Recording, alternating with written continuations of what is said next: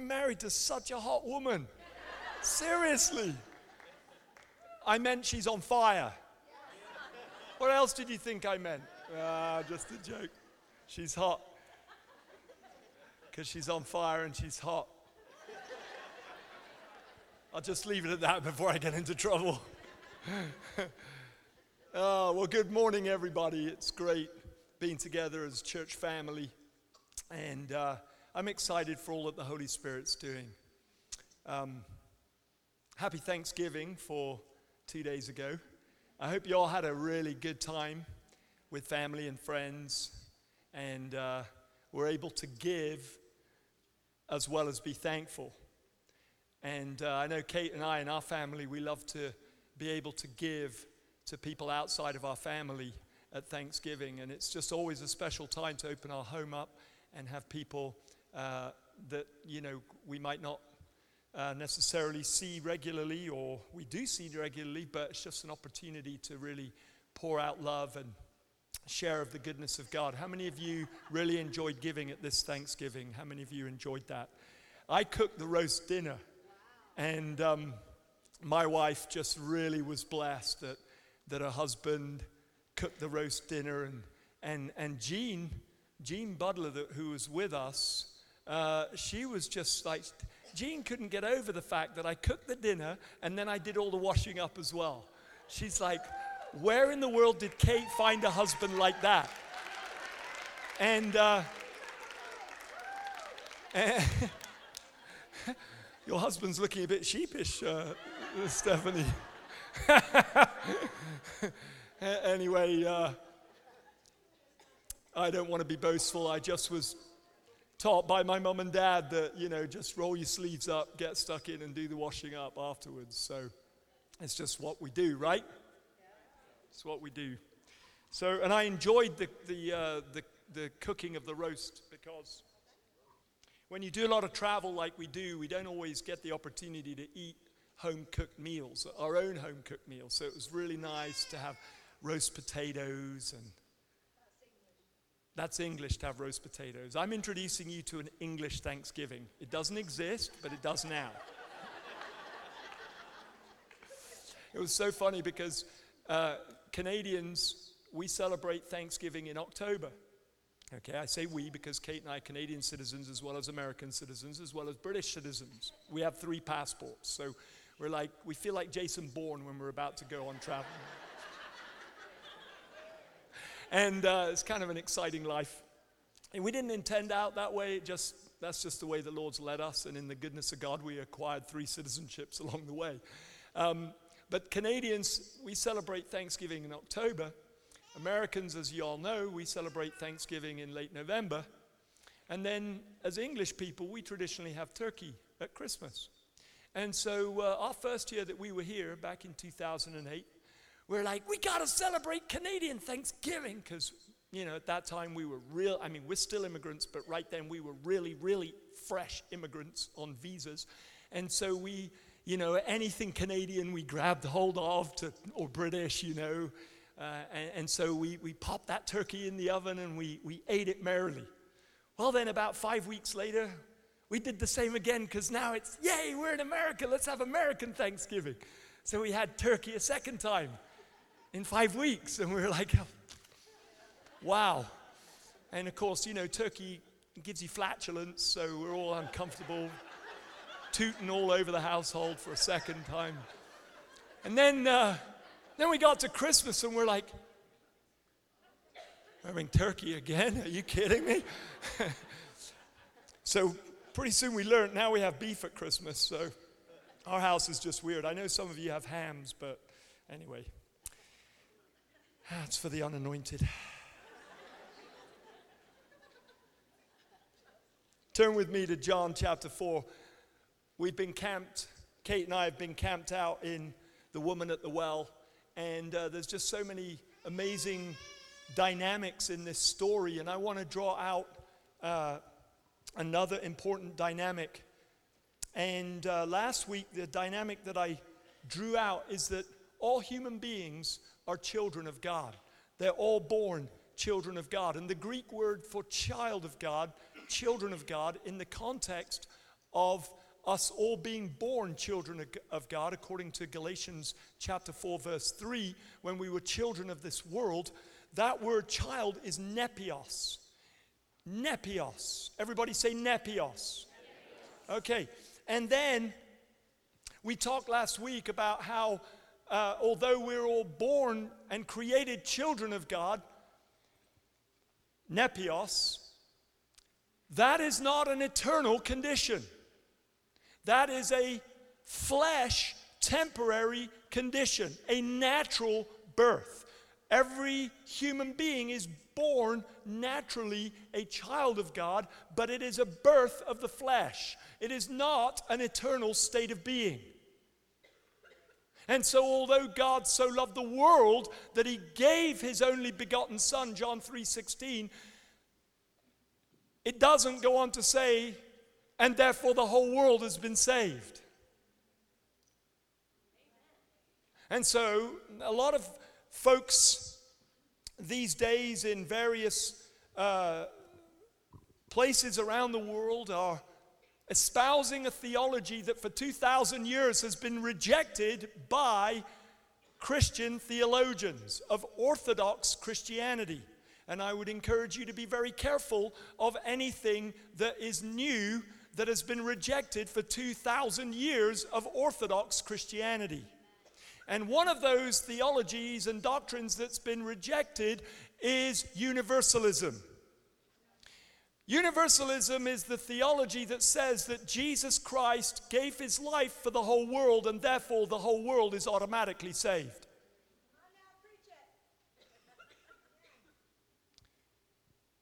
The Bible's very, very clear that although God so loved the world that he gave his only begotten Son, it doesn't go on to say, and therefore everybody's automatically saved. Trust me, if God is a God of grace and love, and that was the simplicity of it, he would have said that. But he didn't. Why not? Precisely because he's a God of grace and love.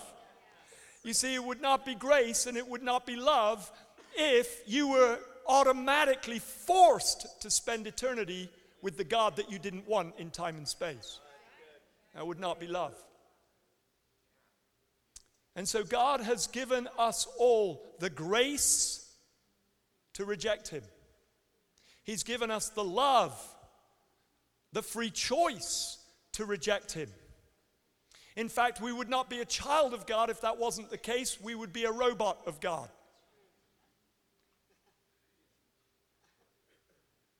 You see, God so loved the robots that he forced them to spend eternity with him. It's not the Bible.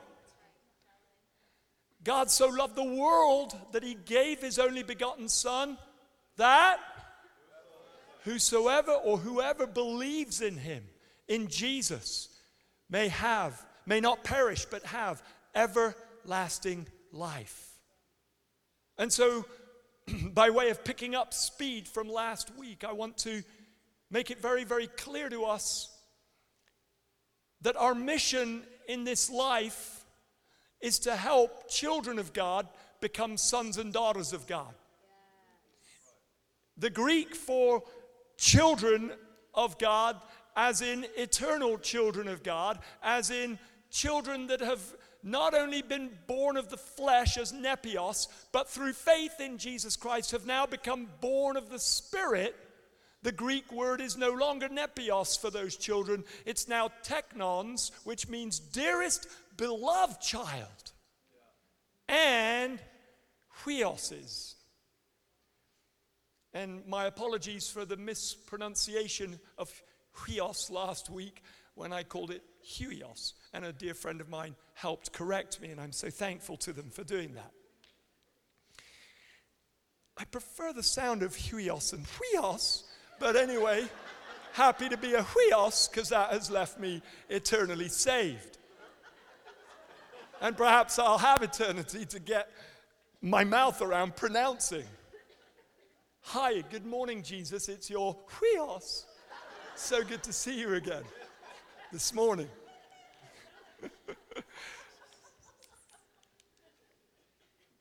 But the Bible's very clear in Galatians 3:26 that we've all become sons of God. We've all become huioses of God through faith in Jesus Christ. Nepios is what we're born. Helping the world discover that they are nepios as their primary identity will help them to discover, if they're a child of God, that God is their dad. In discovering that God is their dad, they've taken one step closer to discovering that if he's their dad in time and space, he can become their dad for all of eternity. Or rather, that's a clumsy way of saying it. It would be better to say that if they were born a child of God and therefore God is their dad, then he, in his love for them, would have a desire for them to become children of God for eternity, and all they have to do is to believe in Jesus. And that causes them to be born of the Spirit, born again, to use common Christian language and biblical language from John chapter 3, that they become born of the Spirit. They become born again, no longer born merely a nepios, but now upgraded from Adam into Christ. They're upgraded from the Adam race into the Christ race. Just simple faith in Jesus is all that it's required for us to suddenly now become eternal beings. Our spirit man that was been from eternity suddenly comes alive in Christ. Suddenly now Christ occupies this flesh and blood, his pinky toe in our pinky toes, his big toe in our big toes, his hands in our hands, and suddenly now Christ is formed in us by the Holy Spirit in us. And we're supernatural beings, everybody. We're teknons of God. We're children of God. And all that it takes, John 1 verse 12 simply says, to those who believe, who receive him, he gives them the right to become. He declares them forever teknons of God, children of God, loved in the dearly beloved love, in his heart of love. And for many Christians, that starting point of being teknons is so amazing. It's so comforting. It's so radically different, because we go from a world of striving and a world of a slavery mentality to sin and to desiring to gain significance from everything that we do. We go suddenly from that to this place in our daddy's lap and in his heart of love, where now we're accepted in the beloved. We're not accepted because of what we do, we're accepted because of what he's done. And all of a sudden now there's no more striving. There's no more anxiety, no more fear, because perfect love drives out fear. So now, as teknons of God, dearly beloved children of God, we're in his heart and there's no striving. Everything flows in love and grace. The danger, though, is that if we have a mentality of the old man, if we don't learn to conquer the desires of the flesh, we end up as teknons for ourselves. And we end up in the Father's love, but we end up in deception because we don't walk with the Father. We sit in our, do it again, do it again, do it again, kiss me again, do it again, do it again. Hug me again, hug me again. Heal me again, heal me again, heal me again. Yet look at me again. Let's all go over it again. Look at me once more. Here I am now. That's right. Give me your gaze of love. Yeah, yeah. Oh, do it all again, again, again. What was that about liquid honey? Yeah, that's the stuff. I want that. Give it again. Yeah. Yeah. This is so good. I don't hear the F word. Yeah. I don't hear people being anxious and jealous and fearful around me. Yeah, it's just nice in this place. Just me. No one else. And you know what? I'm not contaminated by the world. Do it again. Do it again. Yeah. Oh, I love this so much. It's so nice, Daddy. I love you, Daddy. I love you. Oh, yeah. Oh, please don't let those people that are, addicted to lying and drugs and alcohol. Oh, goodness gracious. And their language. Oh, Lord, please. Oh, keep me. That's it. Kiss me again. Stroke me again. Oh, yeah, Daddy. This is so good. Lovely. I love it. Yeah, I love the kingdom. It's righteousness, peace, and joy in the Holy Spirit. For me. Yeah, I love. And worship becomes worship to the glorious Trinity of me, myself, and I. And we don't move on into maturity in sonship. We don't move as teknons into the fullness of huios. You see, there's actually nothing wrong per se with a constant deepening of experiential enjoyment in the love of the Father. But if it's truly the love of the Father, that deepening experience will happen more and more in the context of you pouring out his love for you to others. In fact, I've come to recognize that you have not truly experienced the Father's love if that love is not sending you to the world.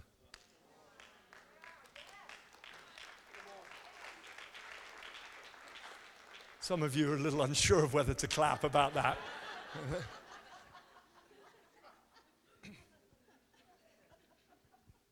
This salvation, the good news is this salvation is so good, you can't lose it in darkness. This light that you've been filled with is so bright that there's no darkness that can overcome it. This truth that you've been filled with, this person of Jesus, he's the truth. This truth is so strong. It's so great. He's so powerful. There's no lie in all of human history that can overcome that truth. You just need to relax and go. Relax and go. Relax and go. Relax and go into the darkness. Tomorrow, I'm flying to Mozambique. Ask me if I want to go. Go ahead. No. No, I've done over 100,000 miles this year. That's already got me my executive platinum status, and I don't need to. It's not even need. I don't, in my natural man, want to go. You know why? Because I'm like most other human beings. I like comfort.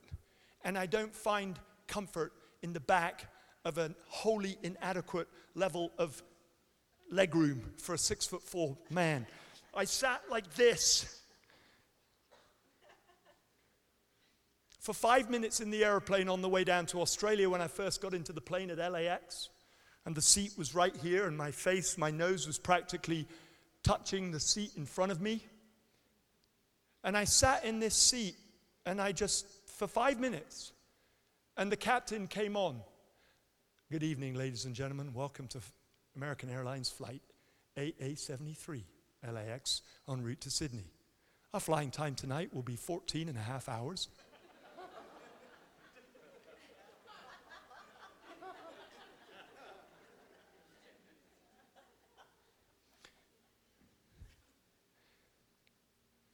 But love is what compels us to go. Love's what compels us to go, everybody. And if we focus on comfort, and if we focus on our rights, and if we focus on our pleasures and what we can get, instead of reminding ourselves that we were born again to be givers, then we get stuck in our experience, and our experience of the Father's love becomes more and more based upon what he did yesterday and the week before, or the month before, or maybe several years before. Because once again, it's become all about me. By the way, I went into the restroom after takeoff. We came to altitude. I went into the restroom, and while I was in the restroom, the Holy Spirit spoke to me. And son, I'd just like to remind you, you're perhaps one of the only people on this airplane that didn't pay for their ticket. Oh yeah, that's true. And son, I'd like to remind you that I can be seat number 17H and it can be my lap for 14 and a half hours. And son, I'd like to remind you that you're going down to be among dearest friends that are leading Catch the Fire churches. And son, what you're carrying is going to change those churches and cause them to become conformed more to the image of Christ. Cheer up, my boy. This too shall pass. I got back to my seat. Hi, honey. I'm back. I just feel better. Oh, you do? Yeah, a lot better. Oh, thank God for that. I thought you were going to moan for 14 and a half hours.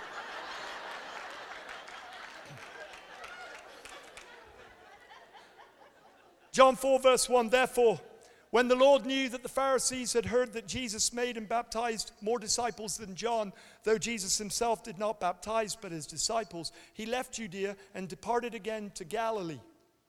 But he needed to go through Samaria. So he came to a city of Samaria, which is called Sychar. Sychar means drunkenness. He came to the city called drunkenness. It's hard for us to sort of get that because it's Sychar. But if you speak Aramaic or Hebrew, I'm not sure exactly which one it was, Aramaic or Hebrew, to them, Sychar meant drunkenness. So it would be like, going from Raleigh to Durham, and along the way as you're walking, you pass by the little town called Drunkenness. Yeah. And near the plot of ground that Jacob gave to his son Joseph. Now Jacob's well was there, and Jesus, therefore, being exhausted from his journey, sat thus by the well. It was about the 6th hour, and I've read many commentaries, and the vast majority of them come to the conclusion, according to Roman time, it was 6 o'clock in the evening. According to Jewish time, it was 12 noon. And based on the fact that they had a mini revival that afternoon, and that things didn't happen at night in the same way that they do here. They didn't have electricity, floodlights, and all the rest of it.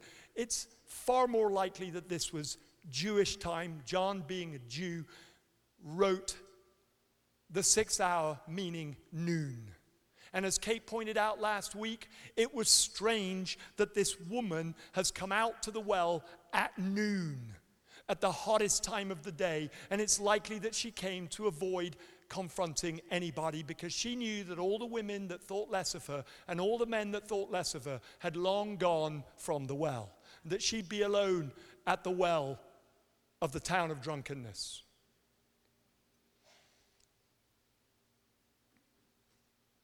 A woman of Samaria came to draw water, and Jesus said to her, "Give me a drink." For his disciples had gone away into the city to buy food. Then the woman of Samaria said to him, "How is it that you, being a Jew, ask a drink from me, a Samaritan woman?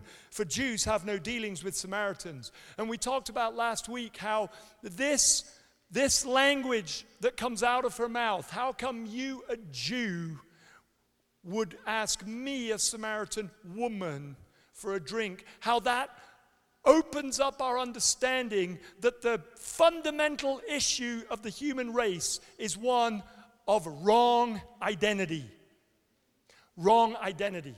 For her identity that was a false identity, that was a deception concerning her identity, that caused everything else in her life to go wrong, was that she believed that her primary identity was that she was a Samaritan woman.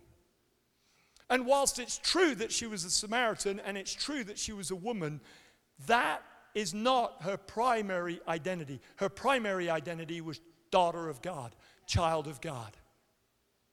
And if she had understood her primary identity, she would have been able to see Jesus through the lenses of her correct thinking. She would have been able to have seen Jesus for who he was. He wasn't just a Jew. What was he? The King of the Jews. You see, her wrong perception of her own identity blinded her to be able to see Jesus in his true identity. The issue of every person that you work with, the issue of the people that are in your families, the issue of the people that are at the gas stations or the shopping malls or the restaurants or wherever you go, the coffee houses. The primary issue of most people, if they don't know Jesus, the primary condition is that they have a false perception. They have a deception concerning their primary identity. And therefore, because they don't know their own primary identity, they're unable to see you in your primary identity, which is why they often reject you if you start to talk to them about Jesus. And so if you go straight in, folks, if you go straight in with, our rhetoric, so to speak, that they're expecting, that you have to believe in Jesus, that he's the only way, the truth, and the life, all of which is true. It's just that they might not accept it while they're holding on to all their false identities. And therefore, Jesus, when he looks at this woman, what he addresses from the very get-go is he gets at the fundamental root of her issues, her wrong identity statements, so that she can actually begin to hear the truth that he's really the Messiah. And the way he does that, as Kate pointed out last week, is that he does it through the supernatural gifts of the Holy Spirit. And what I want to bring out this morning is that God has anointed you with the Holy Spirit for the purpose of helping the world discover their true identity as sons and daughters of God, as children of God, so that they can put their faith in Jesus Christ and become eternal sons of God. Do you get it, everybody? Right. Jesus answered and said to her, if you knew the gift of God and who it is who says to you, in other words, if you could see the true identity of the one in front of you, give me a drink, you would have asked him and he would have given you living water. The woman said to him, sir, you have nothing to draw with and the well's deep. Where then do you think you're going to get that living water? I think her humor's coming out right here. She's kind of being sarcastic. Are you greater than our father Jacob? Now the sarcasm's piling on. Are you greater than our father Jacob, who gave us the well and drank from it himself as well as his sons and his livestock? Jesus answered and said to her, whoever drinks of this water will thirst again, but whoever drinks of the water that I shall give them will never ever thirst. But the water that I shall give them will become in them a fountain of water springing up into everlasting life. Jesus flips the tables. He goes from being the one asking her for something to being the one who starts to describe something so great that all she wants is everything that he carries. How are you doing with your friends?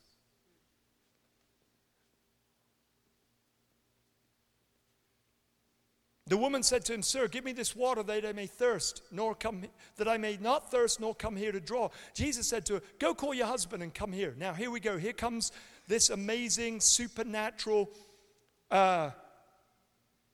gifts of the Holy Spirit in operation. The woman answered and said to him, I have no husband. Jesus said to her, you've said that well, I have no husband, for you've had 5 husbands, and the one whom you now have is not your husband. In that you spoke truly.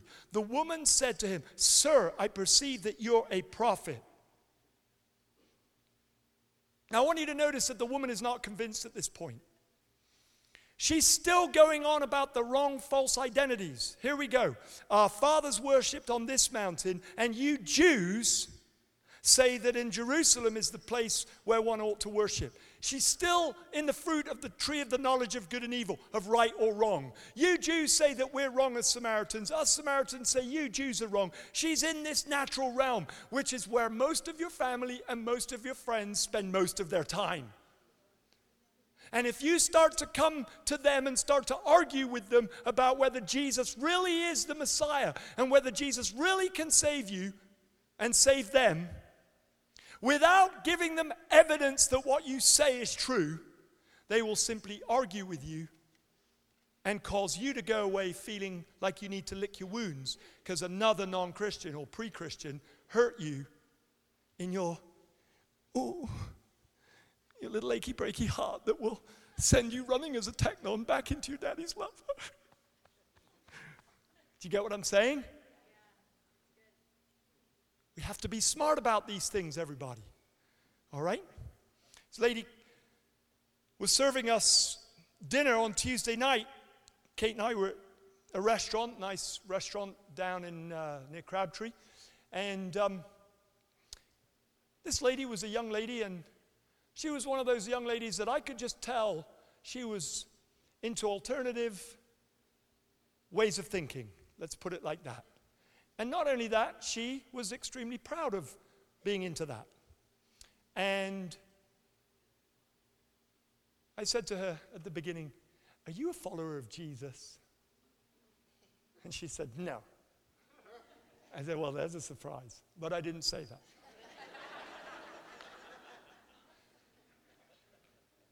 I said, "Oh, well, what do you believe?" "Oh, I believe in a higher power." "Oh, you do? Wow. Like how high?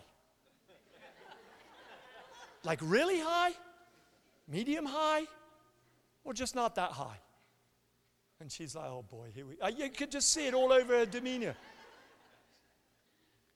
So when she came back, I said, "Look, I've got some other questions, but I know you're busy, so we'll wait a bit." So, after we checked out one or two things on the menu, she came back and I said, I got a question.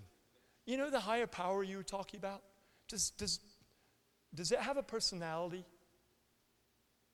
And she's like, well, no, it's an it. I said, oh, it's an it. Okay, all right, cool. And she came back again. I said, you know this it that's the higher power? We're not sure how high it is because it's everywhere, because she said it's everywhere.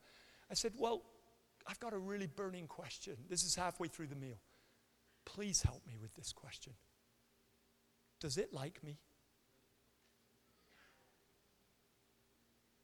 Well, it's hard for her not to say yes, it likes you. Don't worry.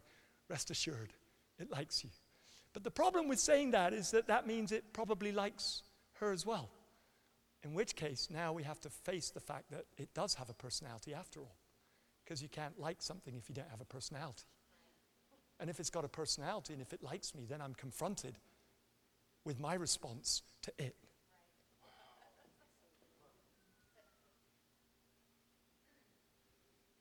And she said, well, I think so. I said, oh, thank God. I'm literally so relieved. Thank you. I feel so reassured. Well, then when the meal had finished and she brought the ticket, the tab, I said to the check, I said to her, you know, I've been thinking about this higher power. And I've got some really reassuring news for you. This higher power does have a name. Because we discussed it didn't have a name, as far as she was concerned. I've got some great news for you. It does have a name. Its name is, she said, well, what's its name? I said, its name is Daddy. She said, the higher power's my dad? I said, oh, no, I mean your heavenly daddy. She said, my heavenly daddy? And before she could do or say anything else, I said, yeah, your heavenly daddy, who made you to look just like him and carry his good looks, who loves you and has loved you from before time began, who's got an amazing plan and purpose for your life. This higher power is your dad, who's your number one fan, who constantly thinks about you, and who protects you all the time. Well, by this time, she actually was forcing a smile on her face for the first time in the evening. Why? Because for the first time she began to realize my life has purpose and meaning beyond some nebulous higher power that just might be out there.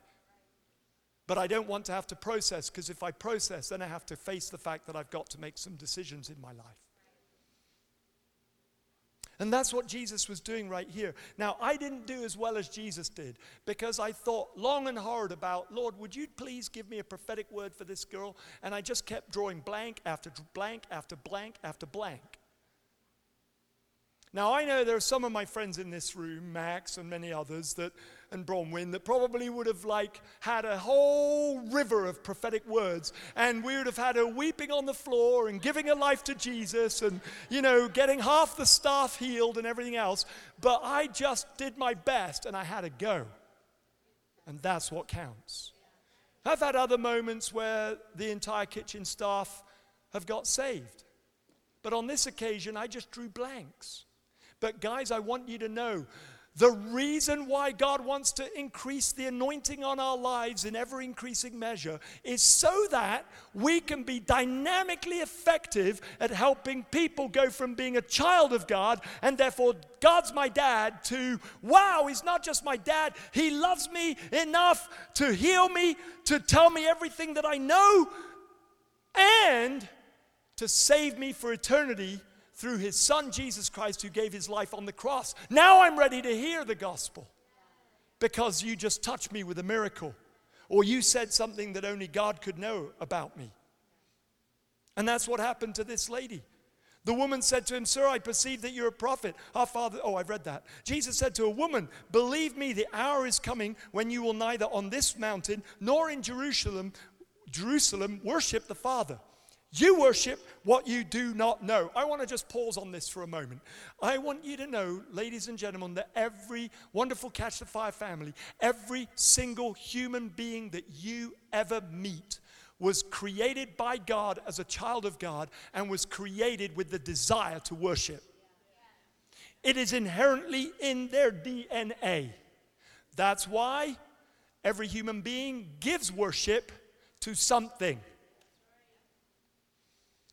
Our job, everybody, is to give them so much evidence of the God of love that they leave and abandon everything that they're currently worshiping and give their sole affection to Jesus. That's our job. Our job, everybody, is to reveal the supernatural love of God through signs, wonders, miracles, through the gifts of the Spirit operating in us, words of knowledge, word of wisdom, discerning of spirits, and operate in those outside of the four walls with such fluency, everybody, okay? Say that with me, fluency. With such fluency that the world out there is faced with a crisis of worship. Oh my gosh, I can't worship my Dodge Challenger Hellcat anymore. Oh my gosh, I can't worship my Mercedes-Benz anymore. Oh my gosh, I can't worship going on vacation in the Caribbean anymore. I can't worship vacations anymore. I can't worship my grandbabies anymore. I can't worship my children anymore. I can't worship my husband or my wife anymore. I can't worship airplanes or cell phones or cryptocurrencies or Bitcoin and Ethereum and all of those things. I can't give my worship to those things anymore. I must worship Jesus because he's the only one worthy of my affections. Do you get it? That's our privilege, everybody. That's why Jesus said, "Wait in Jerusalem until you receive power from on high, and then you'll be my witnesses." Because the whole purpose of that witness is to create worshipers of Jesus instead of worshipers of every other thing in this world. You see, all of your family that don't know Jesus, you know all your family that don't know Jesus? Because you're perhaps the only one that was just plucked right out of the dominion of darkness and plunged into the glorious kingdom of the Son that God loves by his grace and by his divine election. Well, your job and my job, okay, is to so manifest Jesus on the inside of us and so manifest the power of the Holy Spirit on the outside of us, the fruit of the Holy Spirit on the inside of us, the sweetness of the kingdom flowing from the inside, but the power of the kingdom flowing from the outside, to do that with such incredible fluency and regularity that the world can no longer worship anything except Jesus. That's our privilege, everybody. That's our privilege. And Jesus says, you worship what you do not know.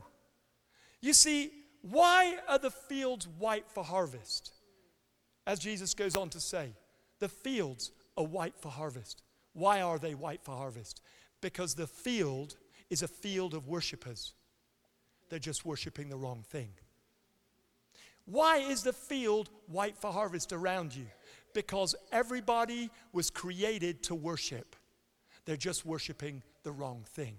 Because nobody has given them evidence to change their affections and give them to somebody worthy of them. Do you get it? Okay, you know, sometimes you can sit in something for so long that you get so into it that you forget what it was like when you weren't into it. But do you get what I'm saying, everybody? This is a game changer, everybody. First of all, when I'm standing in front of somebody, Murray, come up here a minute, please. I'm going to invite my brother.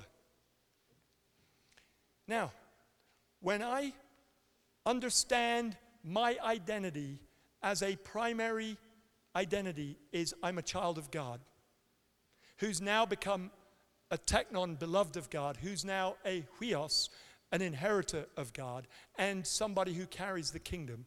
When I look at somebody who may not know Jesus, who's a stranger, like this woman, if I look at them, I see them through the lens of my true identity. And because I look at them through the lens of my true identity, I ignore all the false identities that they currently believe in.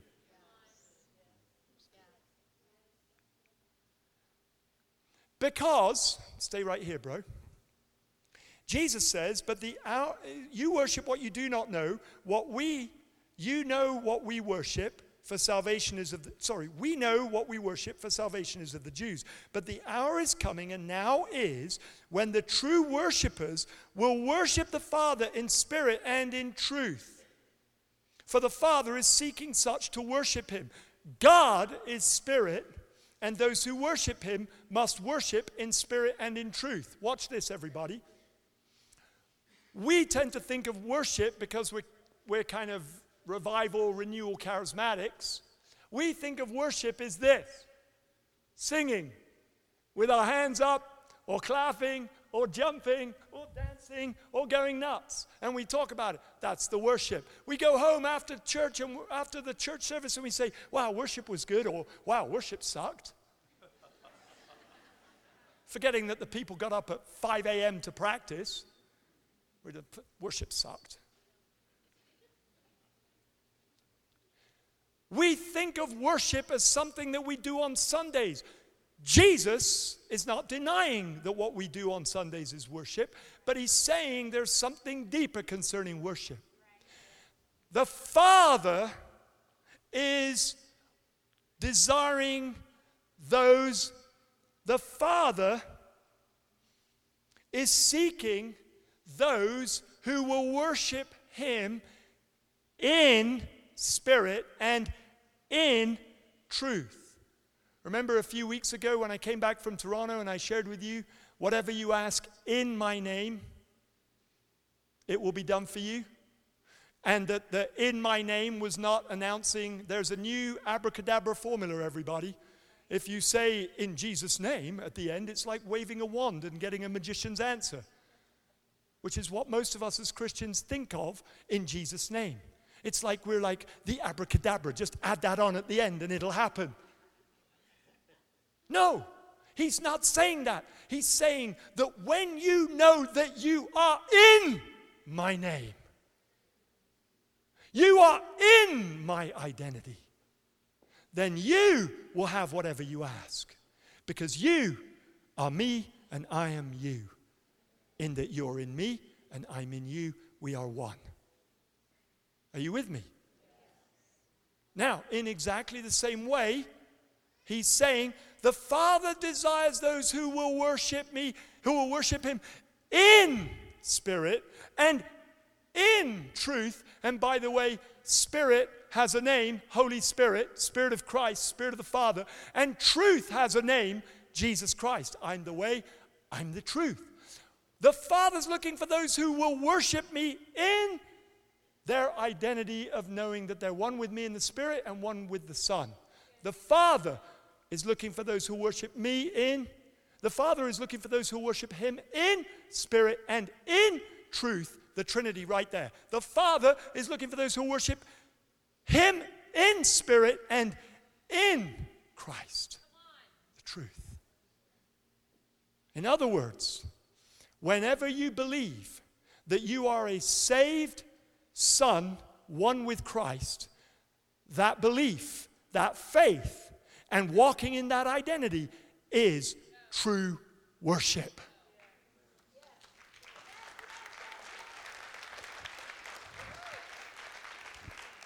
Worship that's so true, it will manifest. When everyone else is worshiping the wrong thing, that worship will manifest so profoundly that everybody will give up worshiping the wrong thing and come worship what you're worshiping, because you're worshiping in Christ, in the Spirit. So, here we go. And then it says, God. I love it that he says God is Spirit. He didn't say the Father is Spirit, although the Father is. He chooses his words carefully. The Father is seeking those who will worship him in spirit and in truth. God is Spirit. Father, Son, and Holy Spirit. God is Spirit. And those who worship him must worship in the Holy Spirit and in truth himself, Jesus Christ. So here we are. I know my identity. Worship, therefore, is bubbling up. It's bubbling up out of my spirit into eternity because I'm born of the Spirit. I'm born again. I'm in Christ. Christ is in me. I'm anointed by the Holy Spirit. I'm standing in front of somebody who doesn't know Jesus. And here they are. They're full of all the wrong identities. But I, by the grace of God, have settled the question of my identity. My identity is secure in Christ Jesus. I know I'm a son of my Father with full rights of inheritance. I can now draw upon those rights of inheritance to do one thing, to help this person, Murray, abandon his worship of an ideology, or his worship of an object, or his worship of himself, or his worship of comfort, or his worship of hedonistic self-pleasures, and I can draw him into realizing your life has more meaning than all of those false identities. You are a child of your daddy who loves you. And as I begin to start to share that with him from a place of confidence in my heavenly daddy, all of a sudden now worship begins to bubble up in the right direction. And now he's open. And if I add to that a prophetic word, or I add to that a word of knowledge, or a word of wisdom, or discerning of spirits, or I work a miracle for him, well, not me, but Christ in me, in his arm or his leg through a word of knowledge, all of a sudden now his spirit man is so wide open that he turns around, walks away from the moment. If he didn't give his life to Jesus right then, walks away from that moment and tells everybody in his world, I have just met somebody who told me everything that only God could know. I think they might be onto something. Why don't you come and listen? Thank you, Mar. And I just want to finish with this.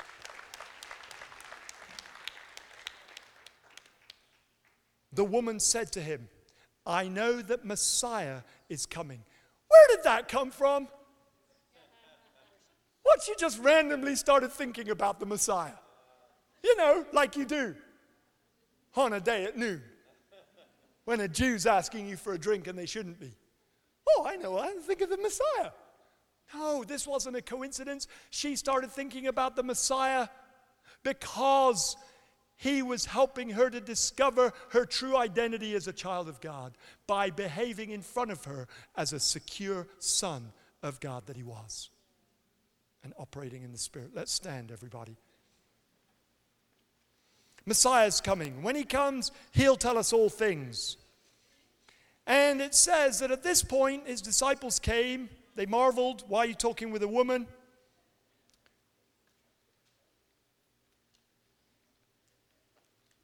And then in verse 28, the woman then left her watering pot. She abandoned the entire purpose of her mission that morning to get water, went home without any. Why? Because she was convinced that there is a better water. I'm not quite sure, but I think there is. I need to go get the whole city. And if the whole city says that he is, then I'll believe too. But Jesus wasn't stressed out about that. He just let her go. And then she goes and she tells everybody in the city, come and see a man who told me all things that I ever did. Could this be the Christ? I want you to notice something. Did Jesus really tell her everything she ever did? Huh? No. The only things that were important to her were the things that locked her in shame. Jesus is looking for us to unlock the shackles of shame on everyone around us. And we won't do it by pointing out their sins. We won't do it by telling them that our gospel's better than theirs. We won't do it by telling them that our sense of truth is better than theirs. We'll do it when we manifest truth himself, when we allow truth himself to literally manifest through us, because we're meditating constantly on our true identity as sons and daughters, which is true worship. As worshipers in Christ, in the Spirit, we will become unbelievably provocative to every worshiper of everything that's not worthy of worship. And it says, and many of the Samaritans of that city believed in him because of the word of the woman who testified, he told me everything that I ever did. So when the Samaritans had come to him and they urged him to stay with them, and he stayed there 2 days. And then it says, and many more believed because of his own word. Then they said to the woman, now we believe, not because of what you said, for we ourselves have heard him, and we know that this is indeed the Christ, the Savior of the world. A bunch of Samaritans from the city called drunkenness. When all of the ancient Israel was not sure who he was. They got it. They got it. What's your job? To leave here this week, secure in your true identity, which is worship. Worship God at work. Worship him in the midst of work. Worship him when you're sitting in the most uncomfortable seat at the back of the airplane and you don't want to go to Mozambique. Worship him. Meditate on the goodness of the true identity that's yours in Christ Jesus, and what will happen? You will provoke everybody around you that's giving all of their affections to everything that's wrong. Especially if you start to manifest the miracle saving power of the kingdom through the Holy Spirit. And you will give them reason to begin to believe in the one who calls you Son of God. And when you start to do miracles in front of them, they'll come to start with because of those miracles. The miracles will help them see that they're children of God. But a miracle won't always help them to become an eternal miracle of God. For that, they may need to actually come and hang out with the people you hang out with and hear the full gospel and hear the full word of Christ. But there'll come a day when they'll tell you, I believed at first because of the miracles you did, but now I believe because I heard the word of your testimony. I want you to, in pairs right now, lay your hands on the person next to you. Okay? And just begin the tallest first. The tallest first. Just decide who's the tallest. The tallest first. Just begin to pray for that short person. Just begin to pray for them. Lay hands on them and pray. Father, I'm asking you that my friend would manifest their true identity this week in Christ Jesus as a radical son of God. Just begin to pray. Go on, pray for them. Pray for them. Pray that they'll come into their fullness of their identity, the revelation of their identity in Christ Jesus. Pray for them. Pray for them. Pray that worship will bubble up on the inside of them. That knowing that you know that you know that you know that you know you're a son of God. That it would bubble up on the inside. That true worship. Okay, now begin to pray for them that supernatural miracles will happen all week. That they'll have courage to manifest the kingdom. That they'll have courage to believe God for words of knowledge, words of wisdom, miracles. Okay, now switch over. Now switch over and pray for the other person. All of you wonderfully vertically challenged people, pray for the person who's taller than you. Come on, pray for them. Pray for them. Pray that God will show them their identity, will secure them in their identity, that will cause worship to bubble up,